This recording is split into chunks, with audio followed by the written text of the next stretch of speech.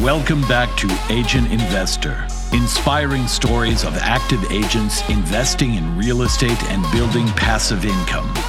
In a business where potential deals are all around you, why not leverage your skills to invest for yourself, your family, and your future? And now, let's jump into the latest episode of Agent Investor. I'm your host, Tom Caffarella. I am super excited to bring on Luis Carrera. Luis, what's going on today, man? Hey, Tom. Thank you for having me. Pretty good. Just running errands and getting some properties ready to rent. Cool. And you are in the Raleigh-Durham area, right? Yeah, that's correct. So for my local wholesale business and flipping, it's in the Raleigh-Durham market. And for everything else is nationally. Well, southeast, northeast. Okay. Good deal. How long have you been in Raleigh for? Did you grow up there or? No, I grew up in New Jersey, Okay. Newark, and then Harrison. And I was born in Spain and I immigrated to that area when I was a kid. Okay. And when did you head over to North Carolina? 2015. Okay. Perfect. So when did you start in real estate? Tell us about kind of your beginning days of getting into the real estate investing world. Oh, certainly. So I started in real estate, I guess, in 2008, but as a hobby. Mhm. And then mainly in 2010, I got very serious in it. And I started with lease options because I felt that was the easiest window or easiest opportunity to get into the real estate. But I felt in the end, it was actually a lot of mistakes and failure from that, just because I overestimated a few things and underestimated a lot of other things. So then I kind of let that go and fell into wholesaling, basically through Sean Terry's Flip to Freedom course and podcast. I don't know if you heard of him. Yep. He's one of the big guru guys, right? So he seems like he's everywhere. So you were 2008. You kind of started doing it as a hobby. 2010, you started to get serious. What market were you in 2010? Well, I was in North Jersey, so Okay. It was basically all the counties north of let's just call it the Raritan River.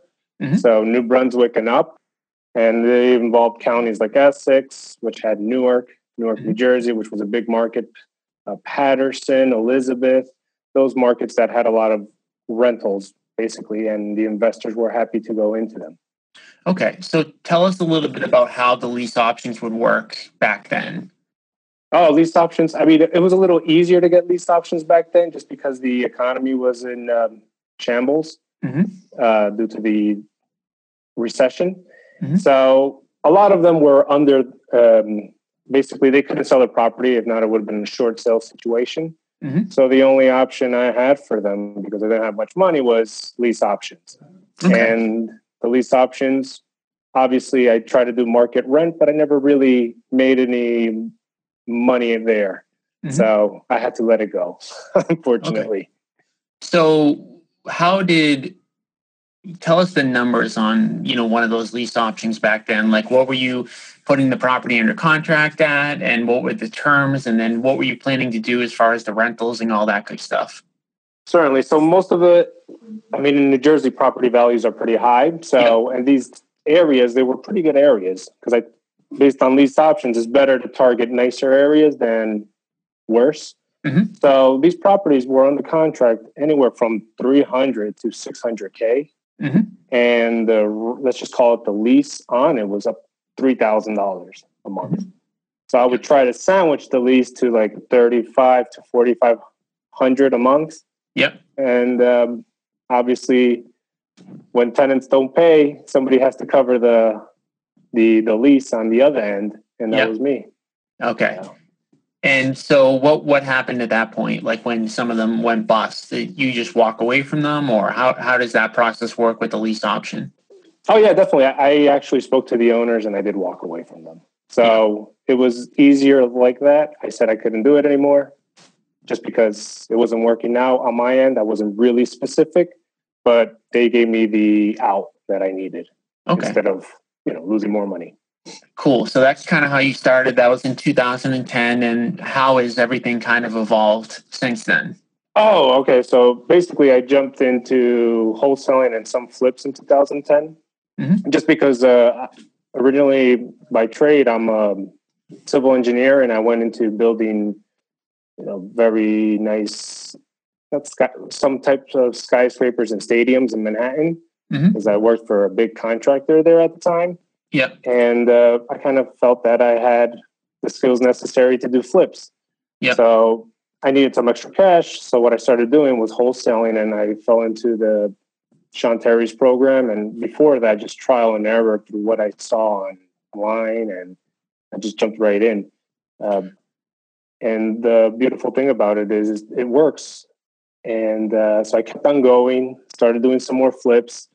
And then I read Dave Lindahl's book, I think Multifamily Millions, and I really wanted to do apartment complexes just for the equity and to create some type of, legacy for me, so to speak.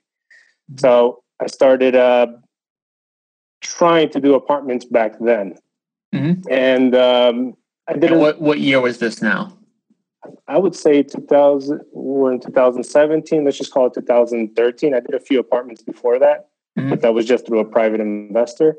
They were on the smaller scale, but I wanted a bigger scale. I wanted to just fly up to do the 100 units, 200 units.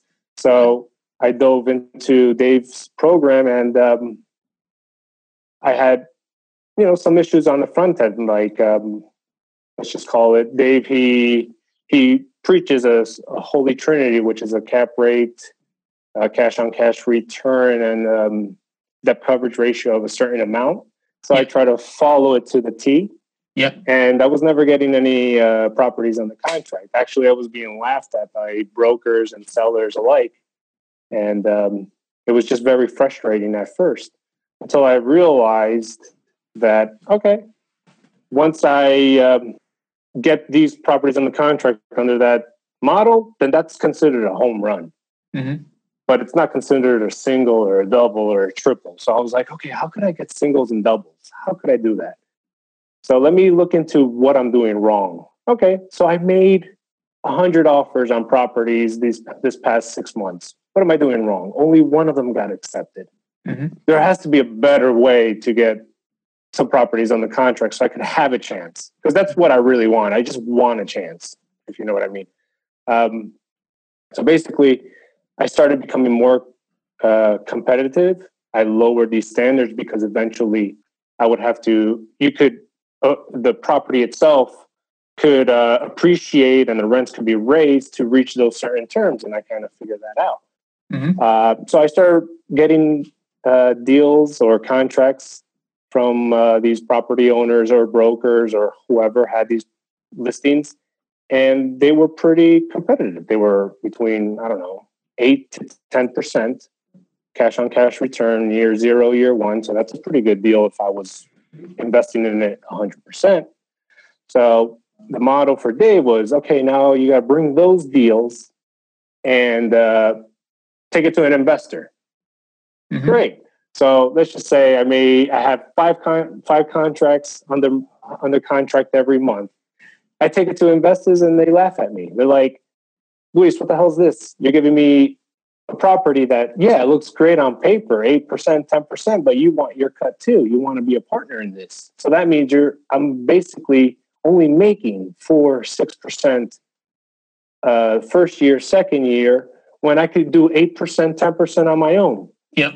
You got to figure something out. And I got turned away plenty of times, very frustrated on that, until I kind of fell into an investor on a smaller property. It was a 26 unit property. He's like, the numbers look great. 8% cash on cash return, but I don't want to partner with you. What do you mean you don't want to partner with me? I found you the deal. Look, find me a deal that's good for us to partner, and I'll partner with you. But I still want this deal. What do you mean you still want this deal? Give me that deal and I'll pay you that acquisition fee. And I'm like, oh, you could do that?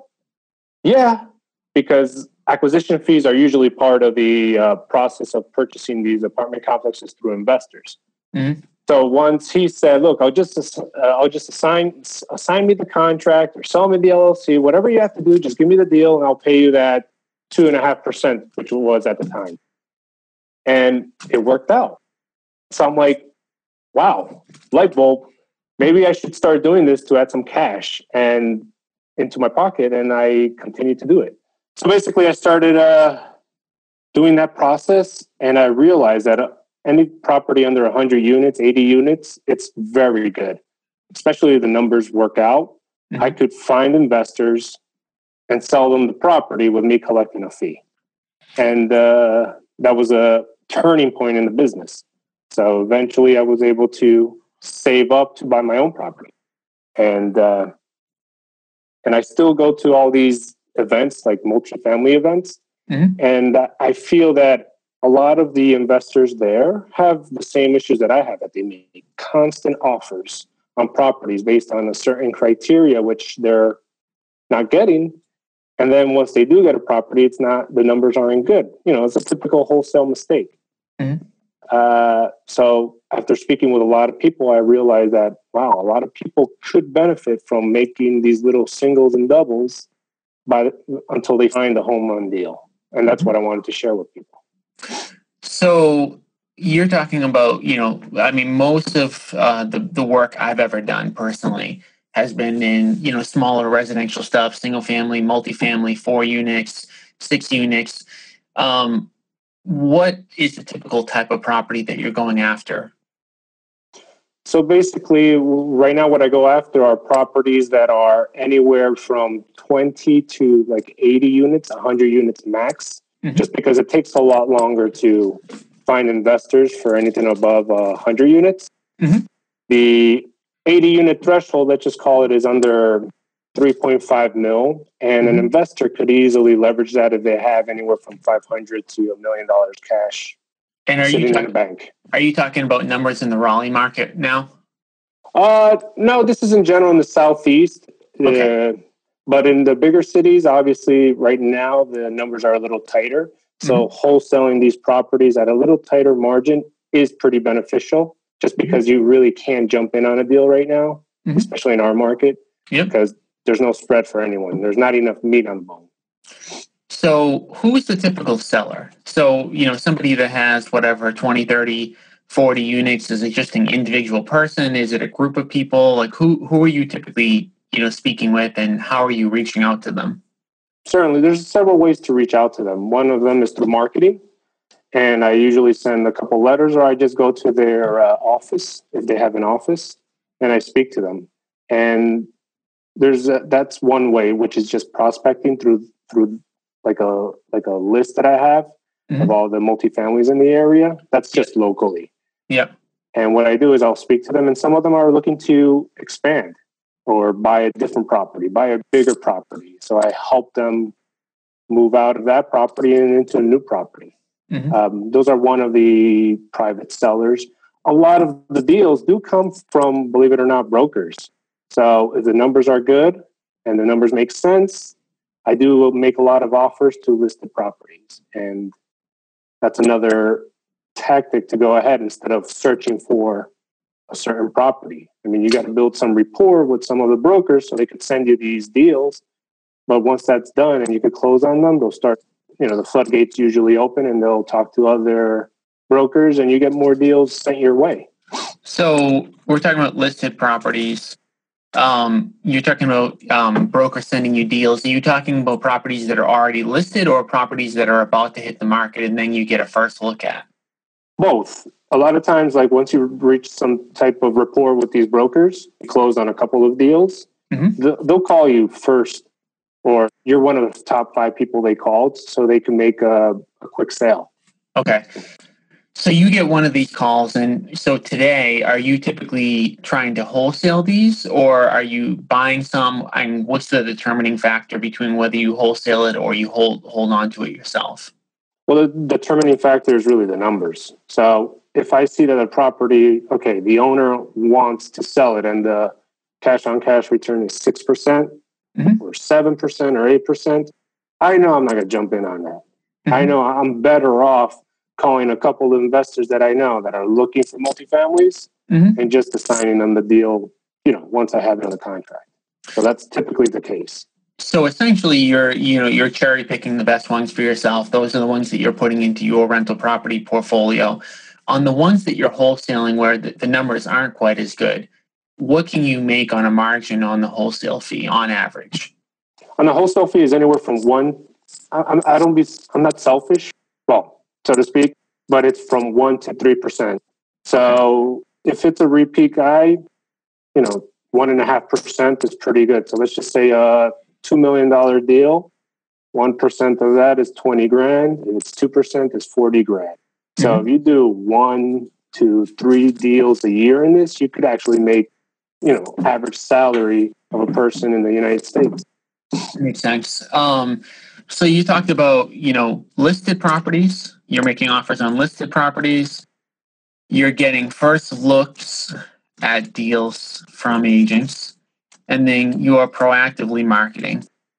What would you say the ratio of all the deals that you did in 2017, what percentage came from properties that were already listed that you were making offers on, which came from first looks before they hit the MLS, and then proactively marketing? Proactively marketing, I think it's 15%, because a lot of owners, they feel that the values are only increasing. So why sell now when they could wait another year or two and sell it then? Yeah, they're not looking for anything else right now. They're comfortable where they are. Yeah. So I would say 80%, 85%. Well, from 75 to 85% are first looks for listed properties. Yep. Okay. So, and then between listed properties and first looks, what would you put? Say that it's 80% total. What percentages of it comes from listed properties versus first looks and agents? I would say 60 is first looks. Okay. And 40 is listed properties that have been on the market only a couple of weeks. Cool. So I know, obviously, the properties that are listed, properties that everybody knows about, you've got to do that in bulk. You've got to make bulk offers in order to potentially get that accepted. What does your process look like in general for putting out offers? How do you calculate them? How do you work with agents to get one of those offers accepted? Well, the typical process is you get the property and you underwrite it. So I have an underwriter that I always send him the packages, or the brokers go directly to him with the emails. They'll CC me, and he underwrites it. And the person underwrites it based on certain criteria, the typical gross income, effective gross income. They take off all the expenses, and then there's certain numbers the spreadsheet spits out that will dictate my offer. And then typically I'll write an LOI, letter of intent, to the broker with the offer. And some of them get rejected, or they'll send their comments, and I either send them an offer or I'll just pass on it. It just really depends. And so on average today, so essentially all of the valuation and the offers are handled by somebody else. So you've got that kind of mechanism working for you. The offers made, what percentage of the offers that you submit get accepted? Let's see. So we send 3 offers a week typically. So let's just call it 12, 15 offers a month, and about 1 to 3 of them get accepted, or at least the LOI gets approved. And then during the due diligence process, if we either move on from that property or continue to work to hopefully close with an investor or ourselves. Okay. So again, me not really having a ton of commercial experience, it sounds like for all of these, there's a good amount of period of time between your offer, basically the letter of intent getting accepted, and actually having to decide on a deal, right? Yeah, typically once they accept the letter of intent, it's a week, 5 days to a week to start the contract or get the contract approved. Yeah. And once that gets approved, once I usually get an LOI approved, I already start calling all the investors I know. And especially for those markets, the Raleigh-Durham market, I have tons of investors that are interested in multifamily. And then other markets, I just have to kind of pick and choose which investors would love to go there or not, or are already there. So when you're writing up your offers, you're basing it almost probably on what you know your investors will pay. Is that correct? Well, basically, I always write the offers based on leveraged offer. So I know basically if an investor has to come in with 400K, I know which investors to target. Mm-hmm. And the contract is written up basically that we're going to leverage 70% of the sale price, and the rest is the investor or the group coming in with the difference. Okay. And that's their investment typically. And I typically calculate the values on their investment. Okay. So you make an offer that's listed on the MLS based on the number that your underwriter is giving you that works for you. You get the property tied up. You're reaching out to the investors that you work with on those deals. Let's take a quick break from the episode. To get weekly video trainings and connect with other agent investors, join our free private Facebook group. Just go to joincameroncoaching.com and we'll add you to the group. We'd love to see you there.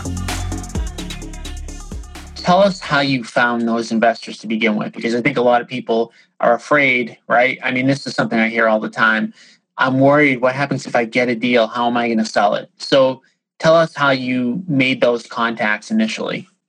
Well, there's many ways to make contacts, and that's something that every investor that wants to do anything, either wholesaling on a smaller scale to a larger scale, they have to go out and prospect and find investors. So typically what's worked best for me is people that are in my circle that I already worked on several flips with, or they purchase properties. I'll usually go to them, especially locally. On the other hand, I do prospect a lot by going to these other events nationally, which are multifamily events, which they have tons of investors there that are still looking, that they want to purchase property for themselves and haven't found the right one.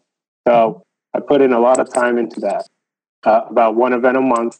And then every other day I'm at high-end hotels prospecting with these people coming in at the bar and talking to them in regards to what I do. Because a lot of them, believe it or not, are very interested in real estate. So as long as you continue to get names every day from, the right sources, that's why I go to high-end hotels, because it costs $400, $500 a night to stay there, and not everybody's going to stay there. So I like prospecting that way, and it's fun. Cool. So so you're making a bunch of offers, you get them accepted, you blast it out to your list. How frequently do you have to back out of a deal because you couldn't find an investor to come in and take over?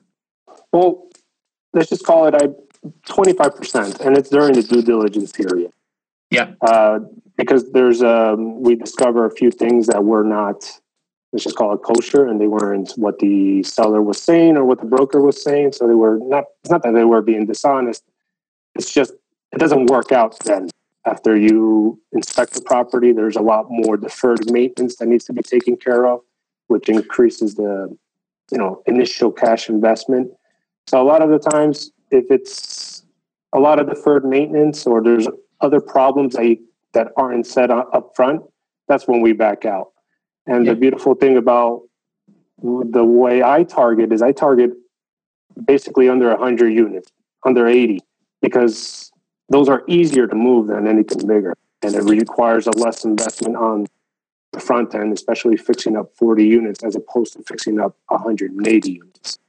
So you're talking about, though, backing out because there's an issue with the property. How often do you have to back out because you just can't find an investor for that deal? I've backed out several times. The thing is, when you target smaller properties and you target the right buyer, it's not like I'm going to just one buyer. I'm going to 5 to 10 buyers in a certain area that have cash reserves that I know could purchase, or previous investors that are still calling me to this day to say, hey, I have $500K or $1 million, please find me a property ASAP. So I'll go to them first. If they back out because they can't financially close, then I do have to back out. And that's about, the close rate is basically around, 50%, 60% close, and the other 40 doesn't close because of a number of things. Deferred maintenance, and the actual buyer backs out. So the beautiful thing is, I require these buyers to put in the earnest money deposit for these properties so that I am not liable. Any of my cash reserves is not liable. It's their cash reserves. So when I know they're serious is when they put in an earnest money deposit of like 1 or 2% of the property value. Makes sense. So that gives me a good that gives me a good faith that they're either going to close, or if they don't close, it's just because the property wasn't what they thought. And okay, what about the ones that you hold on to? So say that one of these comes across your desk and the numbers are awesome and you want to hold on to it. How are you going about structuring the financing, getting, all that good stuff? Well, basically, because I deal with these buyers and they find commercial loans through banks, I keep a list of all the banks they use and their mortgage brokers. So I kind of shop around with them. And I'm not talking about 100-unit properties. I'm talking right now at 20, just because the way I save money, I have other investments going on and a lot of marketing that I do. Yep. That I always save a certain amount. So I could buy one property every 3 months, but it's around 30 to 40 units. Okay. Because for a 30-unit property, could be $1 million, and all you need is 200, 300K just to invest in that property. So for me, I'm a lot more pickier than for somebody else. So say for you hold on to it. It requires, say, $200,000 of your own capital, right? Mm-hmm. Are you putting that money in just from like money you have in the bank, or are you raising money somehow to gap fund on that $200,000? Well, some of it, if it's a 200K and I have it, it's for me. So I'll put it all in. Yep. Obviously, I'm a believer of other people's money. So in some cases, when just an investor comes along and they have 100K to invest, I'm like, okay, come with me on this property. But for the ones that I keep, I try to be in it 100% because that's how my goals are set out. I wholesale properties, I'll save up money, and then I buy one for myself for the appreciation and cash flow. So say that you put in that 200K of your own money. How does the commercial world work? Like, I mean, on the residential side, typically I'll buy something, I'll renovate it, I'll get it fully rented, and then a year later I can pull my money back out. Mm-hmm. Do you try to get your money back out of those? And is it the same type of deal, or is it harder to get your money back out on the commercial side? What have you done strategically on that? Strategically, it depends on the cash on cash return. So what I do, it depends on the property too. If I could add any value to it, it's the most important thing there. Mm-hmm. That's why I try not to go to properties that are not value add properties. That are value add properties. Sorry. Okay. Because I could increase the rents, fix it up a bit, increase the rents, and then reach a new threshold where after 6 months to a year, I could refinance my loan. Okay. And once I refinance that loan, almost like a cash out refi, I could get part of my cash back. Yep. And once I get part of my cash back, I reduce my risk. Mm-hmm. So that's what I target. And when you target that, eventually you could reduce your cash risk to the point that it's zero. Yep. And that means it's infinite returns on your end. And that's usually the goal, but it takes some time. It's not, a month or two. It's typically 6 months to almost 2 years, just because you have to do renovations and whatnot. And how are you managing the units that you own? I get managers for each property. So it's not one company that manages all of them, or it depends on the property. I'm not going to put in a C manager in a B property. Yep. I'm going to put in a B manager in a B property because they know how to manage it to those standards. So it really just depends on that. And to circle back on commercial loans, I believe they're easier to get than single family up to 4-unit loans, just because the lenders themselves, they look more at the property than at the individual. Mm-hmm. So that's a good thing. As long as you have a good credit and you have some cash reserves, they usually don't look deeper, and they look more into the property. So as long as the numbers make sense for them, I've never really had a problem. So do you ever, you started out doing some residential stuff. Have you ever looked back, or are you going to be commercial forever in your opinion? Oh no. I mean, I still have to do the flips just because there's so many investors out there that are scared of multifamily. Yep. That in order for them to start trusting you more, you have to do their flips. You have to help them invest their money in a local flip or a 2-unit property and other similar properties. Mm-hmm. So if I help an investor make a good return on a nice flip that we're doing, then it will be a lot easier for me to convince that gentleman or lady to invest in a bigger unit so they could get some return off that. So it just depends on the investor, really. Makes sense. So if you were to start over again, would you hit any residential stuff, or would you just go right into commercial? Oh, I would definitely hit residential stuff. I mean, it's how I got started. I mean, I still like doing flips. Mm-hmm. I have a team in place that markets, because we still wholesale a lot of properties locally. I mean, we do about 70 a year, wholesaling wise, single family residential. Yes. Okay. So, I mean, why stop that source of income and use that to fund the multifamilies as well? I mean, it's just another step in. I think the wholesaling apartments is just another tool in your toolkit. Okay. That's what I think. Yes. Yeah. I guess that wasn't my impression based on, because we just talked all about commercial. I wasn't aware that you had that much residential going on. So on the residential side, you're wholesaling somewhere around 70 deals a year. What are your lead generation sources that are working for you right now on that side? Lead generate, it's just direct mail. I don't like Google AdWords. For me, it's never worked in this area. Facebook, I'm doing a little bit more Facebook, but that's more to find investors locally. I do a lot of wholesaling so I could get more investors into my pipeline. And for the most part, it's just yellow letters. I have a team. Well, I have a person that he does about 2,000 letters a week for me, very personalized. And then I send those out along with postcards. But the postcard rate of return is a little disappointing, especially in a tighter market. So I just stick to the yellow letters for the most part. That's about 75% of my direct marketing right now.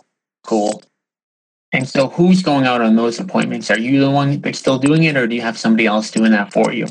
I have 2 guys that are my acquisitions managers. Yeah. So the beautiful thing about that, I have a team. I have a virtual assistant that answers all the calls. And she has a questionnaire and she speaks to them and builds rapport with them. And then we schedule the acquisition managers to go out during the week and on the weekends to get these properties under contract. And then we just shoot them out. She gets the contract. She does the MailChimp ad. We shoot it out to the investors and get some calls. And for the most part, lately, we've been putting it on the market too, on the MLS. Yeah, that helps. That a lot too. It helps bring in a lot more, let's just call it investors, even if they're through realtors. That does help a lot. So it sounds like you've got a lot going on. So you've got your wholesale, you've got your commercial wholesaling business, you've got your residential wholesaling business, you've got your commercial acquisitions. Anything else that you're doing, or? Well, I just recently purchased a bar in Raleigh, so that's pretty fun. On. Yeah, why not? I mean, it's another way to prospect, right? Yeah. I keep on thinking about prospecting all the time. I guess. I've never owned a restaurant or a bar or anything like that. I feel like that would be a big headache. And I could be wrong because, again, I'm just speaking from what my intuition tells me. But I don't know. I'm assuming you have someone that's running that, right? Yeah, we have somebody that's running that. Yeah. I'm not going to run a bar. I've been in that service industry growing up. Never want to run anything like that. So what's the motivation for that, though? I mean, do you think that will be a moneymaker? Is it kind of a fun thing that you want to do? Like, what's the goal with that? Oh, the goal with that is, I don't know about a moneymaker. It's just something to be proud of, I guess. Something to do. Yeah. But also because it's more of a higher end place. Yeah. Why not speak to the people there when I'm there and try to network some more? Okay, so it's kind of a networking play for you. That's right. I mean, Awesome. Why not? Yeah, I mean, it's definitely a unique strategy. I like it.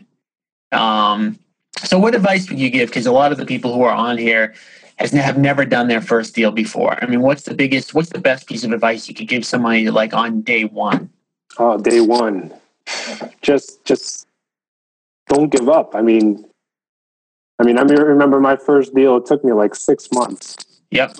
And Same here. I was still at it. And then I got another deal the next month. And they were pretty good deals. I think my first deal was $32,000 in New Jersey. Yep. Which was phenomenal. And then my next deal was like 17. And then it took me a year and a half to get another wholesale. So it's just, you got to keep on at it. You got to continue to market, talk to people. If you want, I think maybe I should have spoken to more investors on the front end that were also wholesalers and try to work with them a little bit more. Did you get mentored by anybody? I know you mentioned Dave Lindahl a little bit on the. Oh no, you mentioned Sean Terry, yeah. And did you go was it a full coaching program with him, or did you just buy into some system? Like, what did you take from him? I did the buy-in system of his academy online, and I just, you have to educate yourself. So I think that's extremely important. So if you want to start this, the more you educate yourself, the more confident you get. Even if you're not even doing any deals. I mean, I remember not doing any deals, but felt so confident walking through the door because I practiced my answering objections. I realized what I needed to do. I was very coy and respectful and building rapport. So they felt that I was that I knew what I was doing, even though I was very new in the industry. So it's just a matter of educating yourself and just continue pushing and to market, because if you don't market, you're dead. Yeah, for sure. Have you seen anybody that has done low cost marketing that's worked well, or have you ever done any low cost marketing that's worked well? I mean, the low cost marketing, I would say I'm not a big fan of bandit signs. I've tried it. It really hasn't worked for me. I say for the person that has time. Yep, that's what I'm saying. Somebody, because everyone's in a different situation. You're talking about mailing. I do a ton of mailing.